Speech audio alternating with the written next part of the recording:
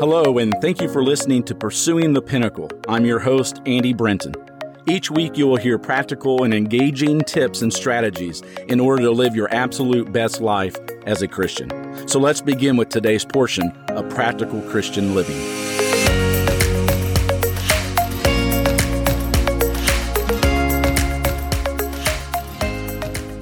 When we look at Philippians chapter 3 and verse 18, where Paul says, "For many, of whom I have often told you and now tell you even with tears, walk as enemies of the cross of Christ." What is it that Paul is referring to?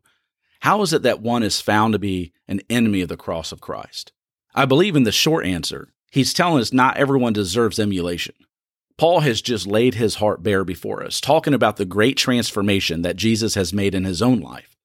And he says this in verse 7, "Whatever gain I had, I counted as loss for the sake of Christ."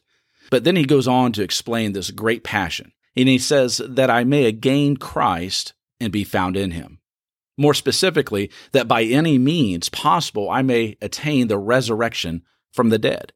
And then he presses for this goal. And he encourages us as readers to keep our eyes on those who live like that.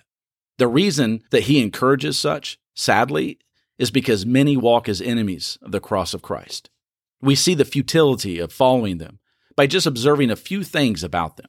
First, as we see in verse 19, the end is destruction for them. We can tell we don't want to follow them because we don't want to go where they're going.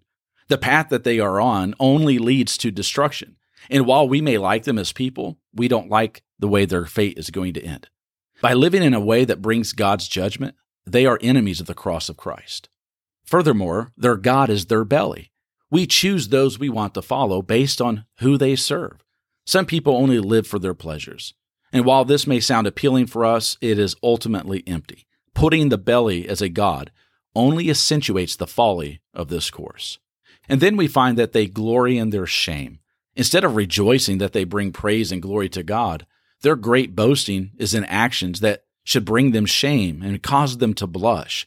They brag about their depravity. They mock sin. They laugh at those who would consider their lifestyle as being unhealthy or wrong. We don't want such people as our role models.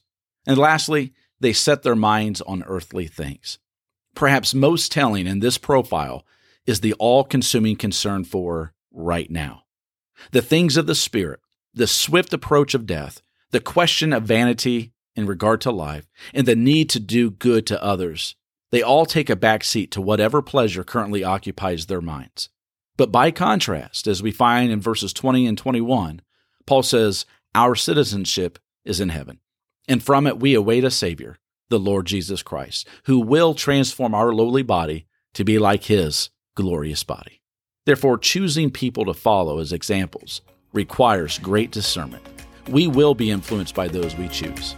And so let us be certain that we never follow and never become enemies of the cross.